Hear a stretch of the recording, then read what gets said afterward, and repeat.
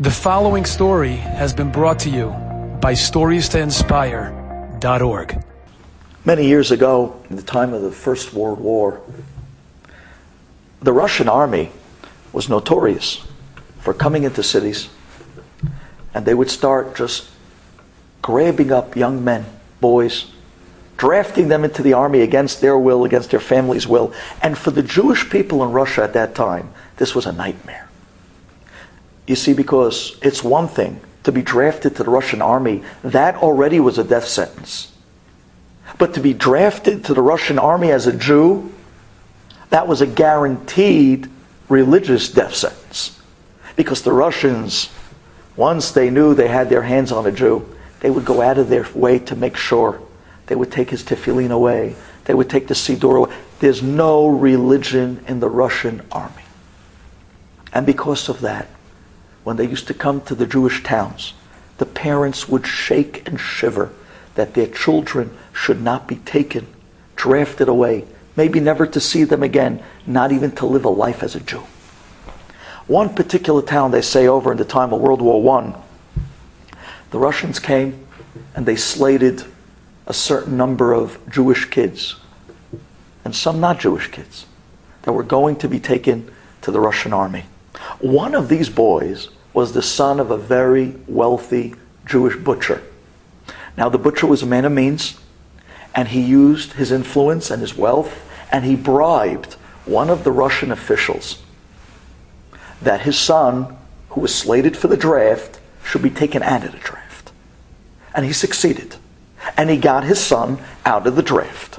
But sure enough, there's a quota. There's a number that has to be filled. So when he took his son out of the draft, automatically the draft fell on one more boy. And of course, that boy that it fell on was an orphan, a yatom, a Jewish boy, who had no father, had no one to fight for him, had no one to defend him. And the draft came, and the people came to the butcher crying and screaming, "Look what you did. Yes, I understand." And no one in the world would ever question any parent to do whatever they can for their child. And no one probably would do any different. But they said, "You're a man of means. The way you were able to pull your son out, put up a few dollars, save this orphan kid, get him out of the army. Maybe they'll draft a goy." He didn't want to hear of it. No, my son's out. That's all that mattered to him. He didn't want to hear about nothing else. And the people were begging him, "Haram, this kid's a yatom. He doesn't have a father to fight for him. He doesn't have parents to protect him." He didn't want to hear from nothing. And the Russians came, and sure enough, they took all the boys, including this orphan. They took him off to the Russian army, never to be seen again. Many of them never to be seen again. This story made its way back to the city of Radin, where the Hafetz Chaim lived. And when they told the Hafetz Chaim what happened, his answer to this story was one word. He simply said, "Wait." That's it. What? Wait. That's it. But they said, "But Rebbe," he said, "Don't say a word. Wait." That's it. A few years later, about 6-7 years later, there was a very well-known and a very horrific virus, deadly virus, that was going around Europe at that time. The name of the virus was the cholera virus. And it was killing people by the thousands. And they had no vaccine. And they had no antidote. And anyone who caught it, and it was incredible, it was very infectious, this virus. And people who got it and were infected, they passed away only weeks later. The son of the butcher came down with cholera as the first one in the town. And the people went into a panic. It's one thing to hear about this virus from far away, but when you find out that someone in your own town has it, and it's so infectious, immediately everyone avoided the butcher, his son.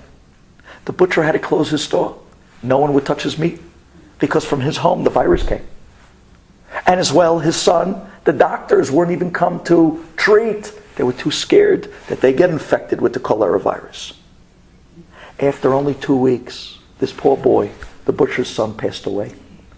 And the Hevra Kadisha, the burial society, they wouldn't come and bury him. They were scared for their lives. They didn't want to handle the boy's body. They were so scared to get infected by this horrible virus. Turns out, Hevra Kadisha didn't bury the boy. And nobody showed up to the funeral either. They were too scared to get too close. This butcher, who now loses his entire business and his wealth, he goes walking through the streets holding his son alone. And he brings him out and he buried his son with his own hands. Ay, ay, ay. Hafetz Chaim used to say, you cannot beat Hashem's system. Not that we're judging the butcher. That's not the point of this story, God forbid. Although there was a ta'ana that he should have tried to help that yatom, that orphan boy that the draft was thrown onto. But that's not the point. There are no shortcuts. You can't beat the system. You can't beat the system of God, and you cannot beat the truth. And this is the opening but yet shaking words of the Torah as we start a new round of Torah for this year.